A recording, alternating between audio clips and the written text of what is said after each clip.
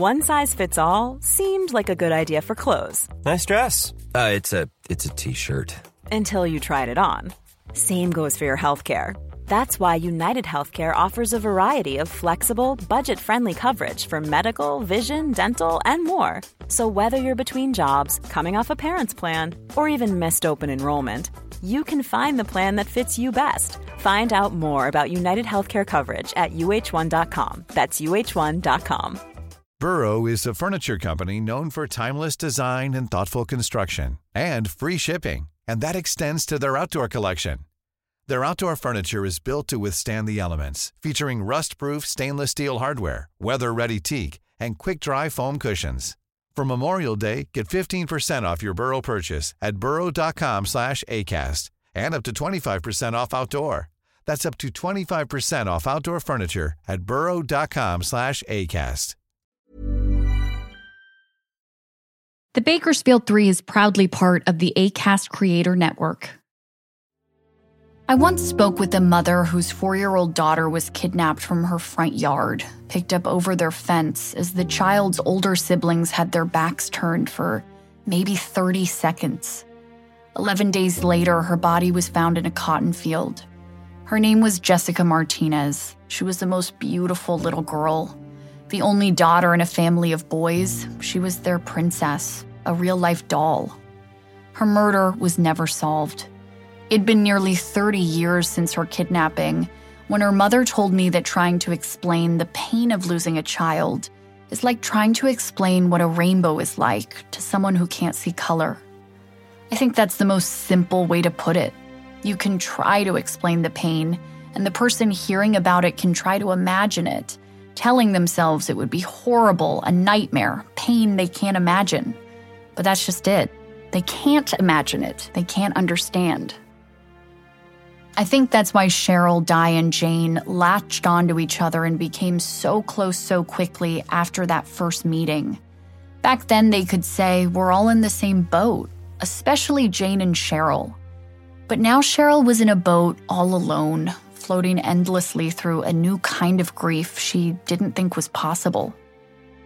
I can think of maybe a few, very, very few people who are in this horrible club that can say, not only did they kill your son, but they probably hurt him really badly before he was killed, and then they decided that they'd just chop him up and throw him away like garbage in a bag in the river.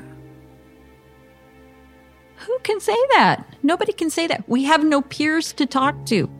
All of a sudden, Diane doesn't understand that side of the story. I mean, her son was gunned down the middle of a street, right? All of a sudden, Jane, these women that I've been relying on and talking to, all of a sudden, Jane doesn't know this part. Who do I talk to about this? You can't just walk into, go have coffee with someone, talk about your son being cut up.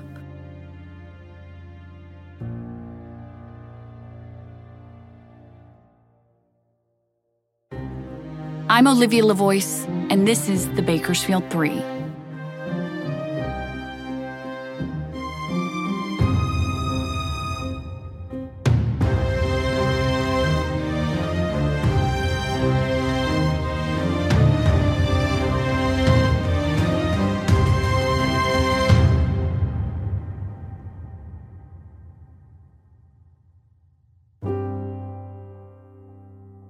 And so it becomes very, very lonely. Very, almost, I don't even know how to express it really. You had this loneliness before and this kind of self-imposed isolation because, you just don't feel like being around people and you're crying all the time. And then all of a sudden that circle gets smaller and smaller and smaller and smaller. At the same time, Jane was also going through a new kind of pain that neither Di or Cheryl could relate to. A lot of people assumed that the news that neither body part belonged to Bailey would be incredible for her mother and her entire family. which Jane understands, as she even says herself. What kind of mom hopes a body part's their daughter? It's a deeply complicated mindset. Of course, Jane wants Bailey to be found alive, but at this point, it had been 8 months with no signs of life, and countless people telling her that they had heard that Bailey was dead. She'd been hearing lots of horrific stories of the various possibilities of what happened to her daughter, but none was worse than hearing she might never find her.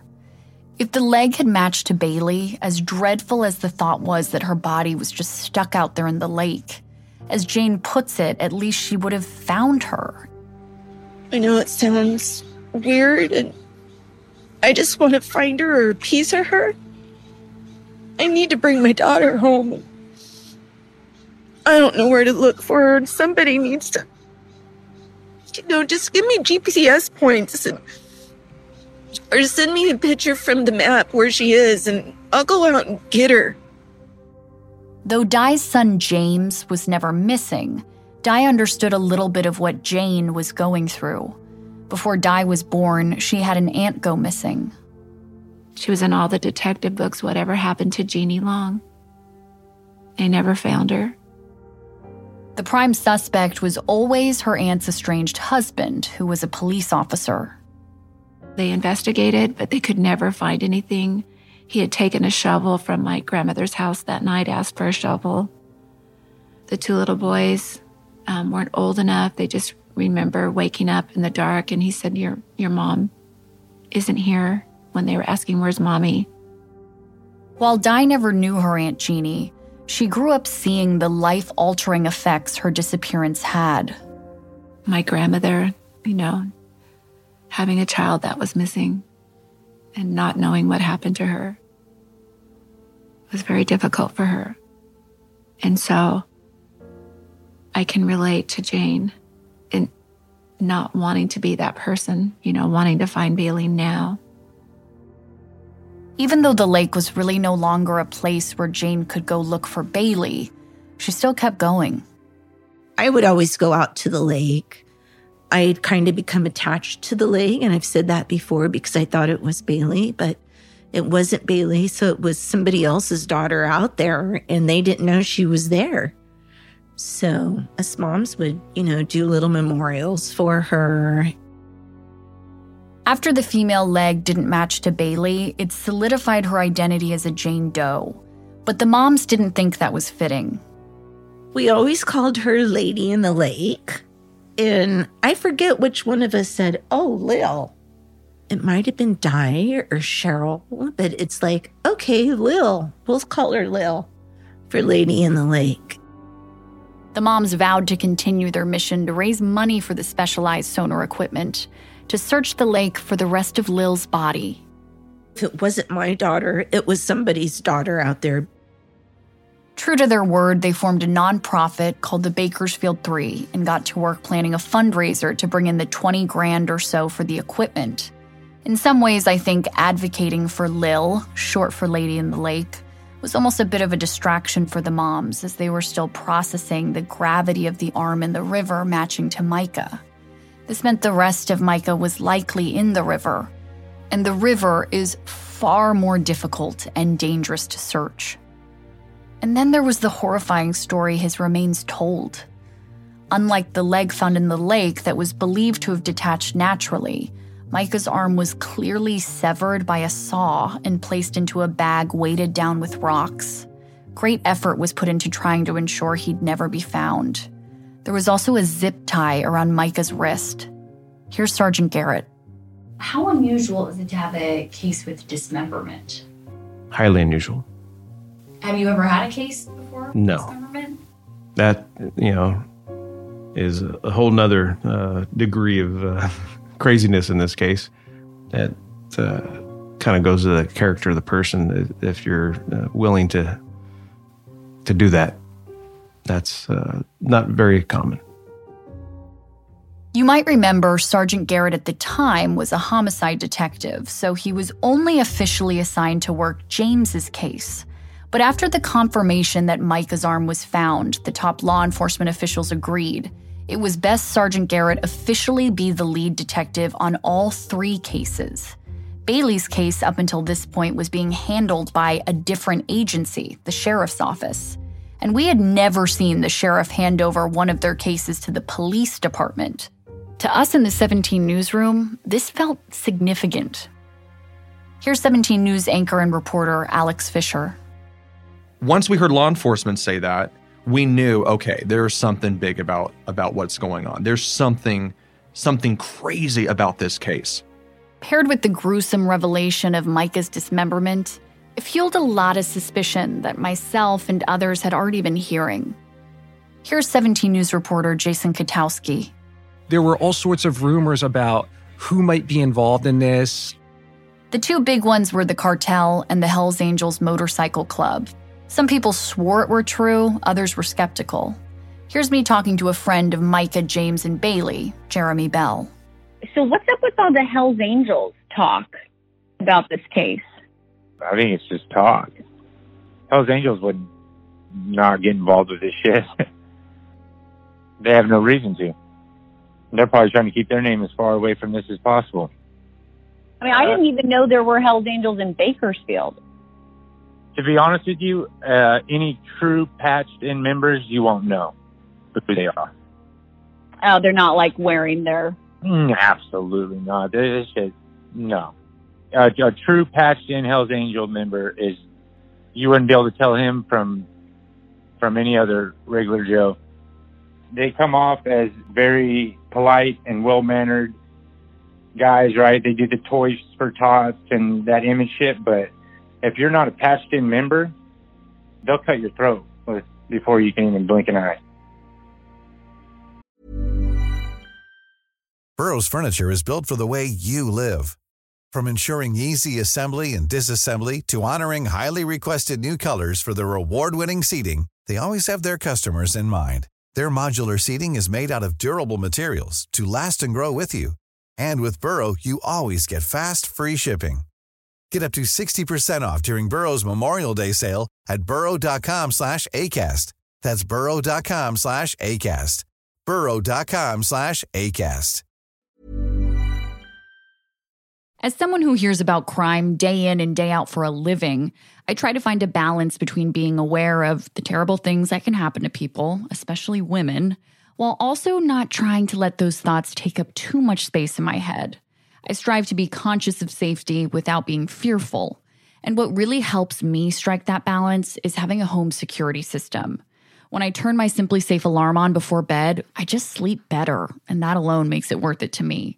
Your home is where you should feel the safest, and having that sense of security is really nice, especially when you're binging true crime all the time, like I know a lot of you listening probably are.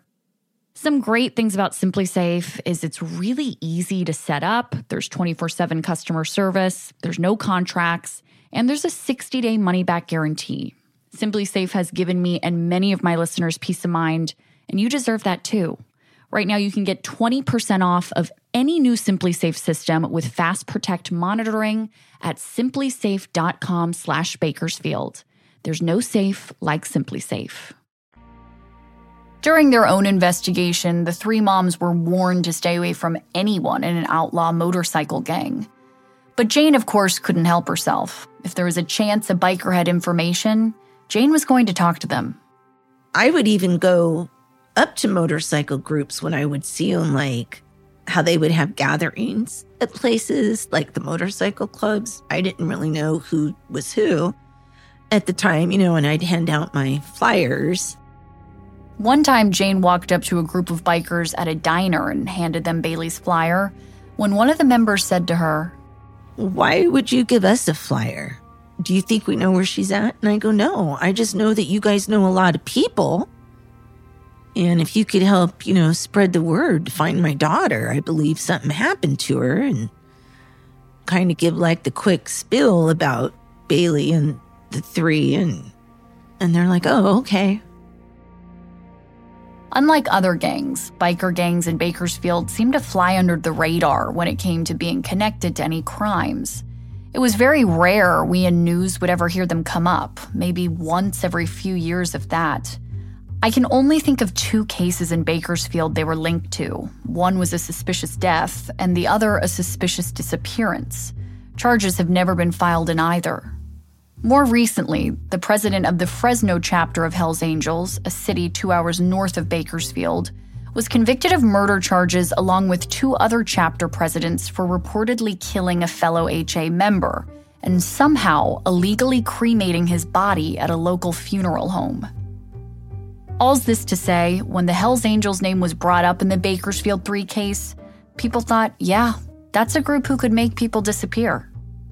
And it goes without saying, the Mexican drug cartel had no shortage of horror stories of making people go missing, torture, and dismemberment. Around this time, I got an email from Matt Queen. Throughout the last 9 months or so covering the 3 cases, I had periodically tried to get him to do an interview with me. The email said first and foremost, before he'd ever consider sitting down with me, I would need to issue a public apology for trying to crucify him by giving Jane, Bailey's mom, a platform. Part of the email read, "This story is too big for you, Olivia. I need a real reporter. I applaud your efforts, but I question your motives." The email continues, "In regards to Bailey and Micah, they were both very careful not to say too much about, quote, the family, whoever they are. They were very dangerous people, according to Micah. On 2 occasions, Micah handed me a folded-up piece of paper and instructed me only to open it if he didn't contact me in 1 hour, that it would probably mean he's dead. I laughed at him. I used to think he was schizo. The things Bailey told me I dare not repeat. I just want to keep my family safe. There isn't much more I can say or do to help." So it seemed like many other people I'd spoken with regarding the Bakersfield 3 case, Queen was also scared of whatever, whomever Bailey and Micah were wrapped up with. And then 2 months after we'd filmed it, the Dr. Phil episode aired. The Bakersfield 3. 2 missing and 1 killed. Is it 3 mysteries or 1? Which started its own sort of shitstorm of rumors and chatter about the case. I thought that Dr. Phil's show, to be honest, was a big mistake. Huge mistake. As a detective, that would have really hindered my investigation. This is retired Bakersfield Police Detective Bill Darby. Bill is someone who lives and breathes the police department. As he'd say it, he was born into it. Bill's father, Bill Darby Sr., was a detective at the same department. Bill remembers being a teenager in the 90s, piling into his dad's yellow pickup truck and seeing a photo of a little girl tucked into the visor. The little girl in the photo is the same little girl I mentioned at the beginning of the episode, Jessica Martinez, who was abducted and murdered at age 4. Bill Darby Sr. was assigned to the case before her little body was found in a cotton field. Driving along one day, Bill Jr. asked his dad, "Why do you keep that photo in your personal car? Why not your police car?" Bill Sr. told him, "Every minute I'm in my police car, I will always be working her case, and she knows that, and so does her mother. But that little girl needs to know I'm thinking of her every day, every second of my life."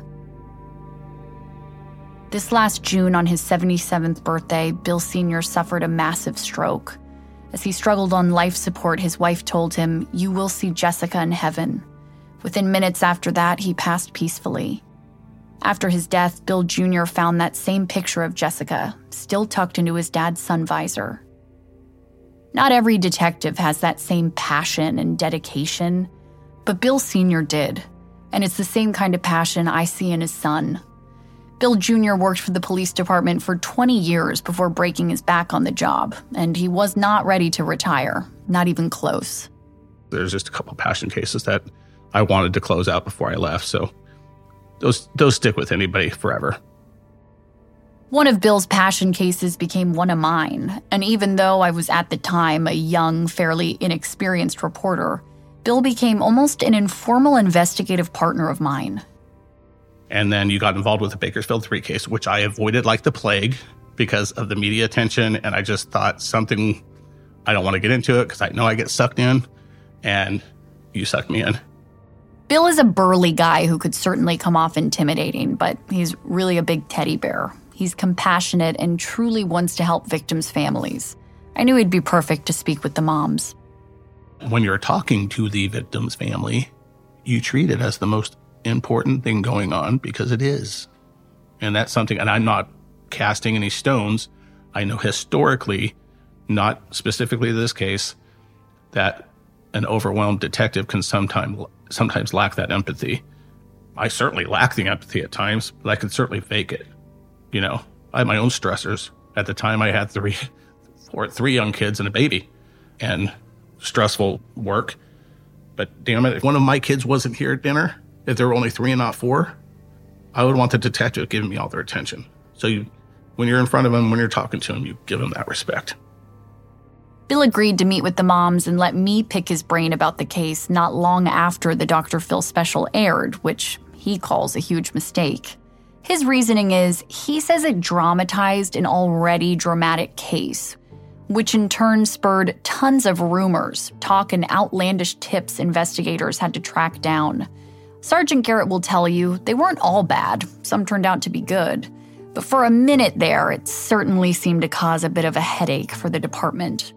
And for the moms, there seemed to be an uptick in horror stories they were hearing about their kids. Jane was consumed with thoughts about Bailey being tortured and dismembered like Micah. She couldn't sleep at night. She was struggling to function. I saw she's just going crazy. Not literally, just she's losing her mind over her kid, as we all would. Part of the struggle was the moms feeling like the police department wouldn't share anything with them. And to the police department's credit, that's pretty typical for them with any families. But having a case that involved 3 families who were going on national TV together, made them, I think, even a little more reserved than usual, which, to be frank, drove the moms a little crazy at times. And Bill thought he could help with that. Originally, I wanted to not really help in the investigation, but to walk the victims through the investigation to give them comfort and let them know, hey, this is what's happening here. This is why there's a method to the madness. In my mind, I honestly thought I was helping the police department by answering their questions so that they weren't bugging them, to be honest. I introduced Bill to the moms in a conference room at the news station where the 3 of them had a massive table nearly completely covered in their notes and charts and documents they'd created. Almost immediately, I saw that they were 24/7 talking to each other and talking to people that were involved and getting a lot of information. And I'm thinking as a detective, man, this would be information overload. I'll admit this is around the same time I myself started to get slightly overwhelmed with the amount of different players, different crimes, different connections that were being thrown out there. I remember one night I was home alone, unable to sleep, and I found myself messaging with a self-proclaimed drug dealer who knew the circle and who told me that Micah was wrapped up with the cartel and his body was dumped in a mine shaft in the desert. Then at some point, the conversation shifted to talk that a white supremacist neo-Nazi gang member ordered a hit on Micah from prison. It became increasingly harder to know what was a red herring and what was a lead worth chasing. I mean, for a while there, you remember it was the talk of the town. And everybody has their opinions, and everybody solved the crime within a week. Another problem was a lot of people who wanted to give their 2 cents on the case had no actual involvement. It was all pure hearsay happening at dive bars and hair salons, making its way back to us. Look how many people are suspects in this. And different genres of people. You had bikers, you had Mexican mafia, you had cartels, all sorts of stuff. It's just, I saw it, the snowball going downhill. Bill wanted to try to boil it down, go back to the basics, if you will. Focus on the most logical explanation for things, which is what Sergeant Garrett was also doing. The simple answer is usually the correct answer to things, and people tend to make things more complex. At a certain point, part of what made the case start to feel complex, to me at least, was trying to find a direct link between James's murder and Micah and Bailey's disappearances. As I looked into it early on without having a lot of evidence in front of me, one thing was becoming glaringly obvious is that Bailey and Micah were most likely related for sure. James, I still think, was a coincidence. I mean, nefarious as it was, I don't think James's murder was directly related to those other 2. To be clear, the 3 moms never thought there was one singular killer responsible for all 3 cases. But for a while at least, it seemed like there had to be something between the 1-month time frame and the overlap of friends. Here's Jeremy Bell again. I'm almost like 100% positive that Micah and Bailey had nothing to do with James. They might have known each other, they might have hung out, but those were two separate incidents. And Bailey and James's friend, Jessica. I think this is something totally different that his brother probably knows more about. This brings us to a part of James's case that is difficult, to say the least, for his brother Ryan. Google my name. Just Google my name and see what comes up. You know, and that's what I have to deal with now. After the Dr. Phil special aired in early 2019, it became apparent that a lot of people thought Ryan had information about his brother's murder he wasn't sharing, including Dr. Phil apparently. Here's a clip of the episode. You know who shot your brother. Why haven't you told the police? If I knew, I would have told him. Give me a polygraph, please. Please. You don't know who shot your brother? No. And if I did, I don't even think I'd let the cops have their chance. Bill, when looking at the case, took the Dr. Phil approach. Ryan's the key. I could be wrong. My earliest instinct is Ryan knows every freaking thing about that. He's lining up his ass. Sorry, I'm very passionate about that because I think he's a punk. He's hiding behind his addiction and his crap. It's his damn brother. He either saw it, knew it was going to happen, or knows afterwards. He knows the whole story. People's main reason for thinking Ryan could know more is simply that Ryan was at the chiropractor's house that night when the chiropractor allegedly said he was going to, quote, call his boys who'd be strapped if James came by. James did come by, and as Ryan was apparently driving out of the chiropractor's neighborhood, James was shot. To be clear, Ryan isn't the only person who's told me the chiropractor made a threatening comment towards James. Someone else told me that about a week before James's murder, he heard the chiropractor say something similar to what Ryan's shared. Here's James's friend Jeremy again. They knew who shot him. Who? It's just, all of us did. Ryan had to have known. Ryan had to have known. Jesus Christ, James was found literally within 100 yards from that dude's house. Right? He wasn't in a bad neighborhood. He wasn't in gang territory. It was a nice, brand new neighborhood. There's no crime over there. There's no drive-by shootings, none of that shit.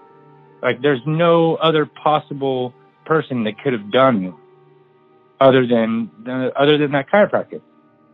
The overall consensus was the chiropractor would be pretty unlucky if he really had nothing to do with it.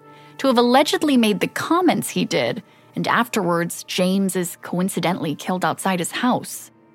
People also zeroed in on Ryan essentially being an eyewitness to all of it. But the information he'd shared with police wasn't resulting in an arrest, which people thought was strange. Even Matt Queen had something to say about it. Matt pulled Cheryl and I aside in court one day in the hall, and he looked at Cheryl and he goes, I don't know what to tell you. You know, I have no idea where Mike is. He told me I needed to talk to Ryan. He goes, your son knows what happened. I asked Di how she felt seeing one of her sons be scrutinized so much over her other son's murder. I feel like he's been put through the ringer. Do I still believe he knows more than he knows? I do. Only in that I know he was on drugs. And I know that night, I know he had been taking drugs. And I sometimes think when you go through a traumatic experience, your brain protects yourself. Do I think Ryan shot his brother? Absolutely not.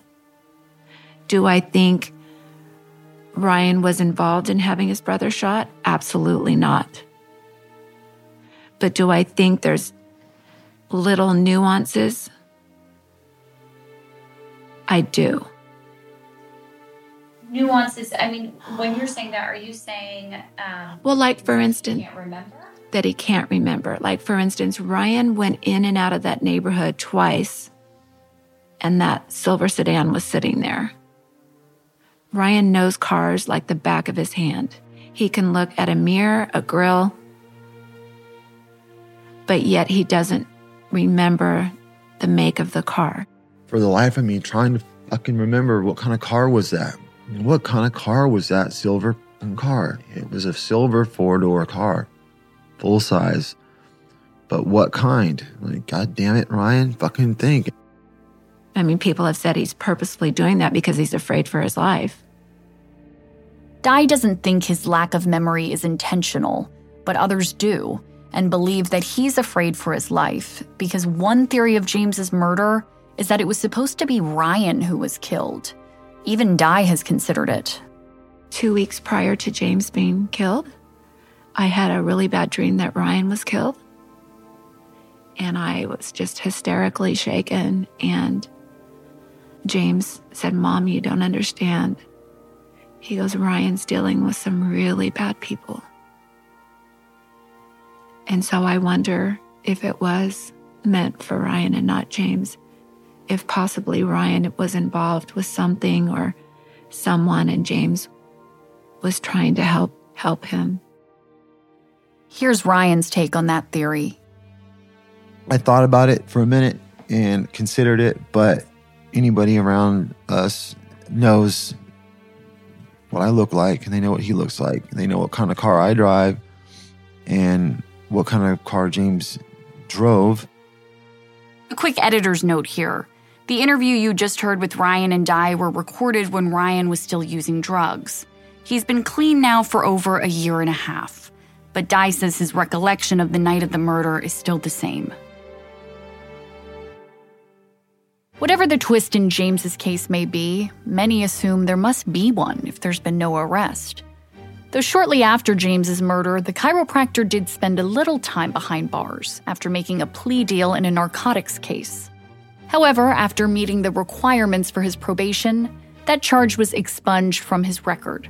So technically, he's not considered a convicted felon. He's also no longer considered a chiropractor. 4 months after James's murder, he was ordered to surrender his medical license. The Board of Chiropractic Examiners cited his drug conviction as unprofessional conduct. At last check, he has not tried to get his license reinstated. No one I spoke with could tell me what he's been up to in recent years. It seems he's kept a low profile, and my attempts to speak with him have been unsuccessful. As of this recording, the chiropractor has never been charged with the mail theft and check fraud you've heard a couple people implicate him in. And when it comes to James's murder, he's never been publicly named a suspect by law enforcement. How has there not been an arrest in the case? So there's a lot of cases that, as a homicide investigator works, that you kind of know what happened, but you can't always prove, like for court purposes, what happened. To Sergeant Garrett, I'm sure the talk about how James's case seems solvable from people outside of the investigation can be frankly annoying. We're essentially like football fans screaming at the TV about the quarterback's performance from the comfort of our couch. And I can imagine unsolicited advice and criticism is particularly irritating, seeing as... In homicide cases, you have to keep everything close to the chest. So Sergeant Garrett isn't really able to defend his investigation. His responses have to be vague at best. Here's what he could say. Well, in any homicide case, you can't approach it with a narrow scope of view. You want to be able to look at everything. You just never know what evidence you'll have that leads you in a certain direction in any investigation. So James's case is more complex than it appears. I was being pulled in a lot of directions by people related to the case. A few months into 2019, the one-year anniversaries passed for the 3 cases. As spring crept into summer, we got an unexpected announcement from the police department. They sent out a press release confirming that Micah and Bailey's cases were believed to be connected to each other, but they said they could find no direct link to James's murder and the 2 disappearances. It wasn't that the news itself was groundbreaking, as most people, including the moms, had essentially already come to that conclusion. But it still felt significant and sort of odd. Did this mean the Bakersfield 3 was really the Bakersfield 2?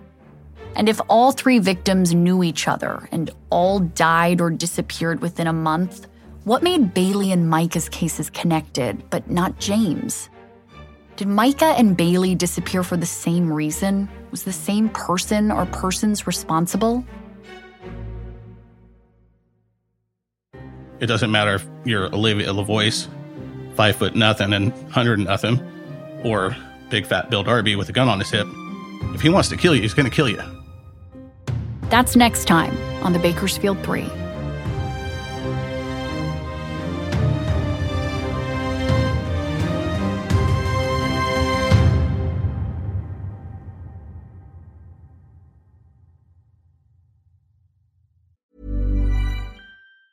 On Formative, middle school kids from New York City public schools interview a phenomenal collection of grown-ups. Me, I don't know what I want to do. You don't have to have all the answers. I feel like a lot of people's favorite topics are interest in their life. That is a really good answer. The podcast where the leaders of today are interviewed by leaders of tomorrow. Listen now at newyorkedge.org/formative or wherever you get your podcasts. Planning for your next trip? Elevate your travel style with Quince. Quince has all the jet-setting essentials you'll want for your next getaway, like European linen, premium luggage options, buttery soft Italian leather bags, and so much more. And is all priced at 50 to 80% less than similar brands. Plus, Quince only works with factories that use safe and ethical manufacturing practices. Pack your bags with high-quality essentials you'll be wearing for vacations to come with Quince. Go to quince.com/pack for free shipping and 365-day returns.